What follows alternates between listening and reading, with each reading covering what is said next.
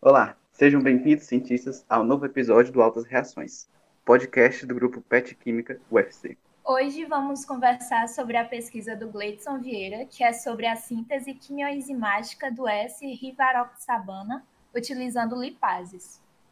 O Gleidson possui graduação em Química pela Universidade Estadual do Ceará, possui também mestrado em Química pelo Programa de Pós-Graduação em Química da Universidade Federal do Ceará, UFC, com ênfase em Química Orgânica. Tem experiência na área de Química, atuando principalmente nos temas de síntese orgânica e biocatálise. Então vamos lá, né? Bora começar destrinchando alguns termos do próprio título da pesquisa. Então, Gleidson, poderia nos dizer o que é e como funciona uma síntese quimioenzimática? Bom, primeiro é um prazer estar participando do podcast e divulgar a pesquisa científica, né, para a comunidade acadêmica. Bom, a síntese quimioenzimática ela se diferencia da síntese convencional pela utilização de biocatalisadores em um processo reacional. Esses biocatalisadores que o grupo de pesquisa do Laboratório de Biotecnologia e Síntese Orgânica utiliza são as lipases. As lipases elas produzem um centro de quiralidade na molécula em uma determinada etapa de reação. Então, a síntese quimioenzimática é um processo que é utilizado na presença de enzimas e se diferencia da química convencional por conta da utilização desses biocatalisadores. Mas, afinal, o que são as lipases que tu mencionou? Bom, então, as lipases elas são enzimas, né? Sobretudo, principalmente enzimas que atuam no trato digestivo de alguns animais, sobretudo na quebra de gordura. Essas enzimas elas são utilizadas no nosso grupo de pesquisa para promover reações de hidrólise e até mesmo é utilizada para reações de acetilação. Então, nós aproveitamos essa especificidade reacional para promover reações químicas de interesse, sobretudo na produção de fármacos, que é o nosso objetivo. Muito interessante. E tratando do fármaco, né, de interesse, eu gostaria de entender por que você deseja produzir o S-rivaroxabana. Ele tem algum efeito conhecido e quais foram os testes que foram necessários para visualizar esse efeito? Bom, esse fármaco de interesse, inicialmente a gente faz uma pesquisa ampla na literatura para verificar aquele fármaco que possui um centro de quiralidade. E chamou atenção essa molécula porque ela é possível de fazer a síntese dentro do nosso laboratório, nas condições do nosso laboratório.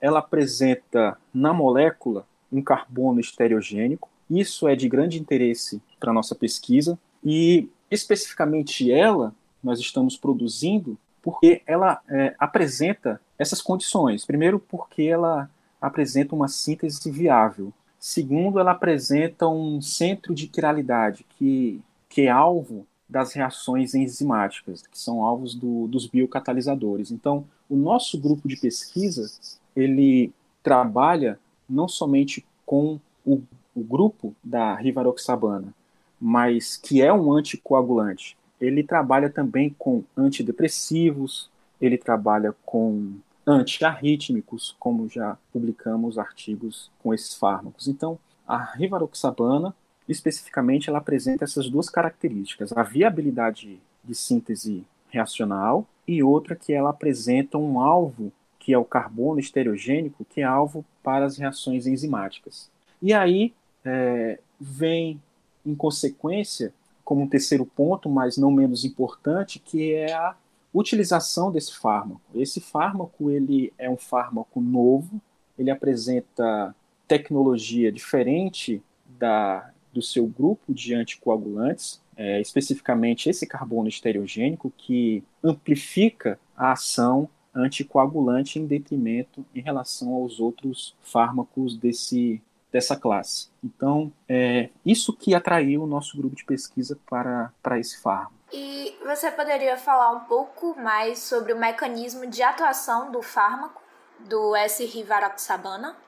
Bom, posso falar assim, bem rápido, que o mecanismo de produção de coágulo no organismo, ele tem a participação de uma enzima que é chamado de fator XA. Esse fator XA, ele é importante para a síntese de trombina, que produz o coágulo sanguíneo. A rivaroxabana, ela atua inibindo esse fator XA, que por consequência evita a síntese de trombina, que é prejudicial, sobretudo levando a casos de acidente vascular cerebral ou até mesmo trombos, a geração de trombos na corrente sanguínea.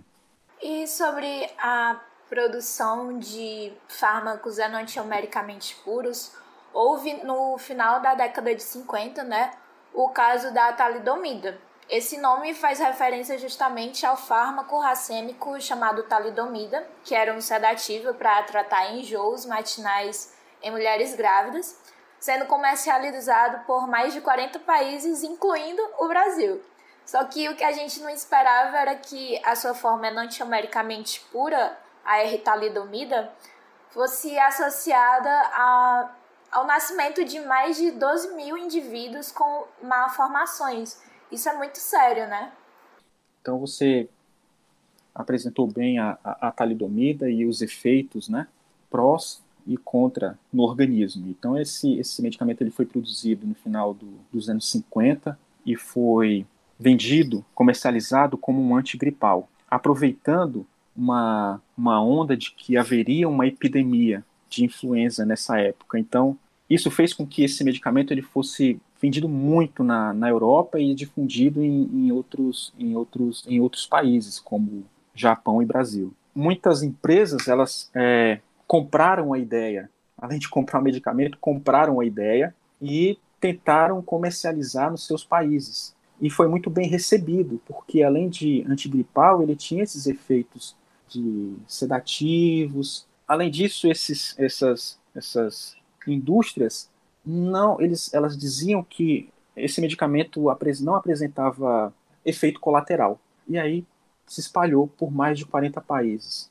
3 anos se passaram para ver o primeiro relato de má formação fetal, que em seguida esses efeitos começaram a ser estudados, né?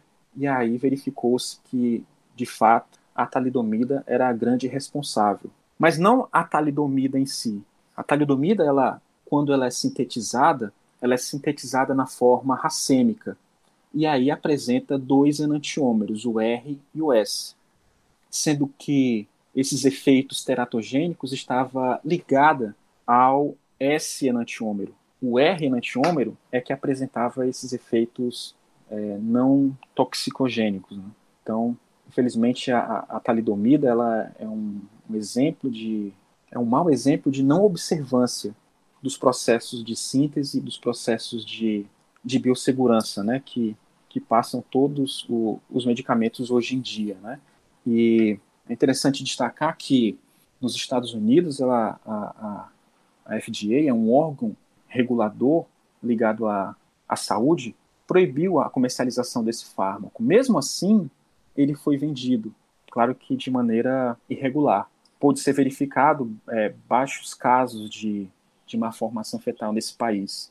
Vale destacar também que esse fármaco ele foi sintetizado em 1956 e chegou ao Brasil 4 anos depois, sendo que em 1958 já se relatava a toxicidade desse fármaco, né? Então, houve uma demora de comunicação. Infelizmente, essa demora ocasionou nascimentos de bebês com má formação fetal, infelizmente. Mas a partir daí, dos casos que foram relatados pelo uso da talidomida, fez com que os órgãos reguladores prestassem mais atenção aos processos de síntese de algumas moléculas, sobretudo aquelas moléculas que apresentam carbono assimétrico, porque a presença desse carbono pode ocasionar efeitos maléficos à saúde, porque existem 2 enantiômeros. Pode ser que um enantiômero seja responsável pelo efeito maléfico, enquanto que o outro seja responsável pelo efeito benéfico. Mas existem casos, é claro, em que a presença do carbono assimétrico, o carbono estereogênico, faz com que um enantiômero não seja ativo, enquanto que o outro seja mais ativo ainda. Tanto é que esses medicamentos eles são comercializados normalmente. É claro que a ação dele, a ação desse medicamento é muito inferior àquela que poderia ser produzida somente com um enantiômero. Então, a observância desse carbono estereogênico, hoje em dia, ela é importante para a produção de fármacos, tá? Assim, né? Por um lado, essa história da talidomida é muito triste, né? É algo que a gente nunca espera que aconteça. Principalmente que começou, de certa forma, com... Paralelo, a gente pode dizer que foi com uma fake news. Foi assim que a talidomida começou a ser mais usada, né? Naquela época. Como você mesmo mencionou, mais para frente, né? Na volta da década de 90, a FDA começou a exigir um cuidado maior com ênfase no componente estereoquímico. Sabendo disso, se puder comentar um pouco como ocorre esse controle para esses fármacos irem para o mercado atualmente. Bom, hoje se tem um controle muito maior, sobretudo na informação na bula. A gente encontra na bula aqueles medicamentos que apresentam carbono estereogênico, a gente encontra na bula que aquele medicamento ele se apresenta na forma racêmica ou se apresenta na forma R ou S. Além disso, na bula traz alguns efeitos adversos sobre esses fármacos. É claro que aquele que apresenta prejuízo ao organismo, aquele enantiômero que apresenta prejuízo ao organismo, ele não vai ser comercializado. Vai ser comercializado aquele na forma que apresenta efeitos positivos ao organismo. Então, na bula, e assim como é sugerido pelos órgãos reguladores, na verdade, é feita uma divulgação maior sobre isso. E assim que os consumidores ele têm acesso. Infelizmente, para aqueles que não têm maior conhecimento sobre a estereoquímica da molécula, não vai se atentar, mas é obrigação dos órgãos reguladores e também das indústrias farmacêuticas observarem esse efeito negativo de um dos enantiômeros. Tá? Então, após a síntese da talidomida, após o caso da talidomida, tanto a indústria farmacêutica como os órgãos reguladores se atentaram mais, como você falou, sobre a presença de fármacos quirais. E neles tem uma legislação específica para apresentar o potencial farmacodinâmico e o potencial farmacocinético. Então, é obrigação das indústrias farmacêuticas observarem essas propriedades do fármaco. Tá? E aí, as agências reguladoras obrigarem a que mais testes sejam feitos para ter um resultado mais seguro para em seguida ser feita a comercialização. Com relação à viabilidade econômica, uma síntese que produz uma mistura racêmica para separar faz com que o preço do medicamento seja maior, né? Então, a sua proposta iria diminuir esses custos? Bom, esse é um diferencial da utilização de biocatalisadores em processos, né, de síntese orgânica, sobretudo na produção de síntese de fármacos. Então, esses biocatalisadores, mais especificamente, que a gente trata, do que a gente trabalha, que são as lipases, elas têm um preço muito barato em relação aos reagentes quirais. Então, a soma de produção ela vai ser muito menor para a utilização de biocatalisadores. Mas, antes da utilização de biocatalisadores, as empresas farmacêuticas e os laboratórios utilizavam reagentes quirais, que são reagentes caríssimos, que encareciam a produção e, no final, o fármaco se tornava caro, porque ele apresentava uma tecnologia diferenciada, ou seja, uma tecnologia que levava na sua molécula uma quiralidade. Então, esses fármacos quirais, que eram produzidos de forma convencional, utilizavam reagentes quirais que são muito caros. A utilização de enzimas barateou o processo. Além de baratear o processo, essas enzimas elas podem ser modificadas e aí, em seguida, elas podem ser reutilizadas. E isso é um grande atrativo hoje para as indústrias farmacêuticas. E esse fato leva a um crescimento na procura de biocatalisadores para serem utilizados em etapas para a produção de fármacos. Como bem disse, sobre a utilização das enzimas, o baixo custo, isso é muito importante, tendo em vista que a química verde está em alta no momento, principalmente sabendo da extrema importância dessa área, devido à necessidade de inovações tecnológicas e uso de reagentes mais limpos, que afetam menos o meio ambiente. Sabendo disso, eu tenho uma pergunta. Essa síntese proposta, ela é mais verde do que as anteriores, né? Bom, hoje se fala muito em química verde, não apenas na nossa área de química, né? Mas na área econômica se trata muito sobre sustentabilidade, sobre ao não desperdício, né, de matérias-primas naturais. Então, a química observou isso, propôs aos químicos sintéticos que se enquadrassem dentro dessa perspectiva da química verde. Então, o uso de biocatalisadores nos processos de produção de fármacos está dentro dos preceitos da química verde, né? Porque visa desenvolver metodologias ou processos que gerem produtos menos tóxicos ou que se utilizem produtos menos tóxicos ao meio ambiente e também ao analista, né? A pessoa que tá manipulando aqueles reagentes. Então, os biocatalisadores, eles se enquadram dentro dos preceitos da química verde. E, além disso, esses biocatalisadores, eles podem ser reutilizados. Então, se enquadra também dentro de um dos quesitos que trata sobre sustentabilidade. Vale ressaltar que um dos pontos dos 12 pontos que a química verde preconiza, um deles é a utilização de catalisadores reutilizados. Então, os biocatalisadores se enquadram, de fato, dentro dessa perspectiva. E, sobretudo, esses biocatalisadores, vale a pena ressaltar que eles apresentam uma alta quimioseletividade, uma alta regioseletividade, uma alta enantioseletividade. Então, isso está dentro dos preceitos da química verde e também se enquadra no nosso grupo de pesquisa. Eu só queria dizer que eu tenho uma pergunta, que é uma curiosidade, que eu devia ter perguntado antes, que faz, de certa forma, até referência ao caso da talidomida, onde a gente tem um estereoisômero que é um veneno e o outro que é um remédio. E eu queria saber da rivaroxabana. Por que o S? O R, ele faz mal ao nosso corpo? Ele tem algum efeito adverso? Eu gostaria de saber. Tá, bom, a presença desse carbono estereogênico, né, ele possibilita algumas ações. Ele pode potencializar uma atividade benéfica ao organismo, pode gerar um efeito adverso, ou um dos enantiômeros simplesmente não agir ou ter sua ação diminuída. Tá?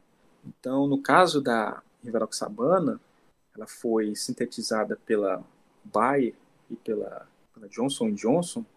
Os artigos que eles publicaram relatavam que o enantiômero R apresentava uma cinética e uma farmacocinética, uma farmacodinâmica 100 vezes menos efetiva do que o outro enantiômero. Então, o que tem relatado até agora, já que é um fármaco de 2008, o que tem relatado até agora é que o enantiômero R apresenta uma atividade 100 vezes menos eficaz do que o enantiômero S. E já nos encaminhando para o final, além do seu trabalho, que outras pesquisas importantes no seu laboratório vêm sendo feitas na área de estereoquímica ou outras áreas que você poderia comentar para a gente? Bom, o nosso laboratório ele utiliza dessa versatilidade enzimática, né? Essa versatilidade de lipases para produzir fármacos enantiomericamente puros. Então, essa é a nossa proposta, apresentar à comunidade científica uma nova forma, entre aspas, verde, de se produzir um medicamento. Então, outras linhas de pesquisa se adaptaram a essa nova proposta de utilizar enzimas em um processo, em um determinado processo de produção. Então, alguns grupos de pesquisa já verificaram que a presença desse carbono estereogênico abre a possibilidade de diferentes atividades biológicas, por exemplo. Então, os biocatalisadores, hoje, eles são utilizados, não somente biocatalisadores, que eu chamo de, que eu estou me referindo aos biocatalisadores comerciais que nós utilizamos, mas, por exemplo, eu estou falando de enzimas, eu estou falando de lipase, mas nosso grupo de pesquisa utiliza enzimas do próprio micro-organismo para fazer essa biotransformação, com o intuito também de produzir uma reação química livre de reagentes tóxicos. Então, o nosso grupo de pesquisa, ele utiliza esses biocatalisadores em detrimento aos reagentes que podem causar algum dano ambiental ou algum dano ao ser humano. Então, eu queria acrescentar também, Larissa, que esses biocatalisadores que nós utilizamos, eles são comerciais, são enzimas ou são lipases já purificadas de micro-organismos. O nosso grupo de pesquisa, coordenado também pela professora Conceição, utiliza micro-organismos que produzem essas enzimas. E aí ela se utiliza da atividade dessas enzimas para modificar estruturas, potencializando o efeito antioxidante, por exemplo. Então, sim, existe também dentro do nosso laboratório outras pesquisas que se utilizam de micro-organismos para potencializar a sua atividade biológica, sim. Então, indo ao fim, agradecemos ao Gleidson pela presença e por compartilhar de sua pesquisa com a gente. Desejamos muitos sucessos e ótimos resultados. E abro espaço agora para você falar um pouco, Gleidson. Bom, então eu queria já agradecer o convite feito por vocês, por participar desse ilustre podcast. É um prazer estar utilizando do canal de vocês para divulgar o trabalho do nosso laboratório. Eu espero que o trabalho de vocês e o nosso trabalho se somem para que a ciência seja valorizada. E convido a todos os ouvintes que levem em consideração os relatos científicos. Bom, então, para finalizar, eu gostaria de agradecer a vocês. Espero, da mesma forma, que vocês tenham sucesso no projeto e que, no final, realmente eu queria só agradecer pelo convite mesmo. E, para mim, de fato, é uma honra estar compartilhando com vocês não apenas o meu projeto, mas compartilhando as pesquisas que nós desenvolvemos no laboratório. Quero destacar também que a ciência hoje ela passa por períodos desafiadores e pesquisa hoje se encontra resistente, dando continuidade com aquilo que ela acredita, independente dos fatores que levam à sua desmoralização. Então, muito orgulho de trabalhar na química, que é uma área que eu sempre quis, e trabalhar com síntese química e, sobretudo, agora, sabendo que a utilização de biocatalisadores pode ser uma estratégia que é uma estratégia sustentável, então isso tudo valoriza ainda mais a pesquisa e o projeto que nós desenvolvemos no laboratório. Adorei, achei ótimo falar sobre a sua pesquisa, muito obrigada mesmo. E agora eu queria dizer ao pessoal, aos nossos ouvintes, que não se esqueçam que a gente quer muito que vocês deem um feedback sobre esse tema maravilhoso lá na publicação dele no Instagram, @petkinUFC. E a gente vai deixar também nos stories um quiz sobre o episódio de hoje. Tá bem legal, então participem. É isso, galera. Espero que tenham experimentado altas reações nesse episódio. Contamos com vocês nas próximas.